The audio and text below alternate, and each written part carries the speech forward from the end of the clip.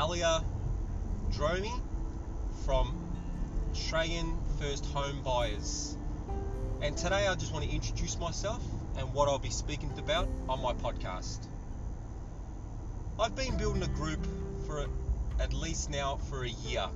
I've got 2,500 members on Facebook, and my goal and my vision is to help first home buyers. I believe that first home buying and buying your first home being the greatest dream is the hardest thing you'll do. So you need guidance. There's a lot of confusion around there. So on my podcast, I'll be introducing you to people that can help you along your journey, like mortgage brokers, and people can help you with your credit repairs. Also, land estates and real estate agents. I will be interviewing these people and helping you along your journey. If you've got any questions, please head to Australian First Home Buyers of Australia on Facebook and join the page. It's a great community and we'll be there to help you.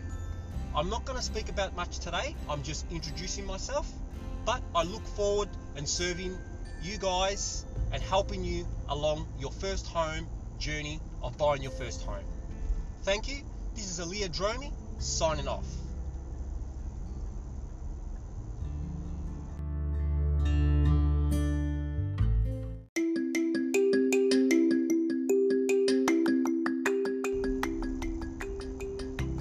Hello, it's Alia Dromi from Australian First Home Buyers. And today I just want to speak about buying your first home. What a nice thing to do, but what a journey it is. Now, buying your first home, what does it mean? It means you have your own home, you can live in your own home, you don't have to pay rent, and you can do whatever you want as you go. And you can also build equity in your own property and move forward in investing in other properties as you go on. But to get to that point, what do you need to do? Well, the first thing you need to do is you need to understand what you want in your first home and how much you want to spend. Do you have a deposit? If you do have a deposit, that's great. The next step is, can you get finance? How much are you going to borrow? Then the next step after that, you need to start house shopping. Now, house shopping can be fun, but can it also be frustrating and confusing? So once you start looking for the right house, you need to find the right builder. Are you going to build, or are you going to buy an established home? If you're going to buy an established home, you need to do things like check the house, see if the house is suitable for you, meaning, is the house in the right area? Is the house structurally sound, built right? Any faults? Is there any termites or any other problems that might come across in buying your first home? Buying your first home should not be a thing that you do just in 5 minutes. It takes time, patience, and lots of effort. Look, I do recommend, if you don't have the time to look for a house, or always consider hiring a buyer's agent. A buyer's agent does this for a living. He will help you along the way of your journey. Yes, he's going to charge you a fee, but it's totally worth it, because you're not going to fall into traps. Your buyer's agent will act on behalf of you. If it's a house that's already established, make sure you get the house at a good price, and make sure that the house that you buy is the one you like. The good thing about having a buyer's agent is they know the areas. They know what is going up and what is good in yield for the years to come. Be careful when you're selecting a buyer's agent that you select the right buyer's agent that suits your character. The last thing you want to do is get involved with a buyer's agent that you don't get along with. It's like in a relationship. When you get involved with someone, you need to click. Exactly like a buyer's agent. If the buyer's agent doesn't click with you and doesn't understand you, might give you something that you don't want.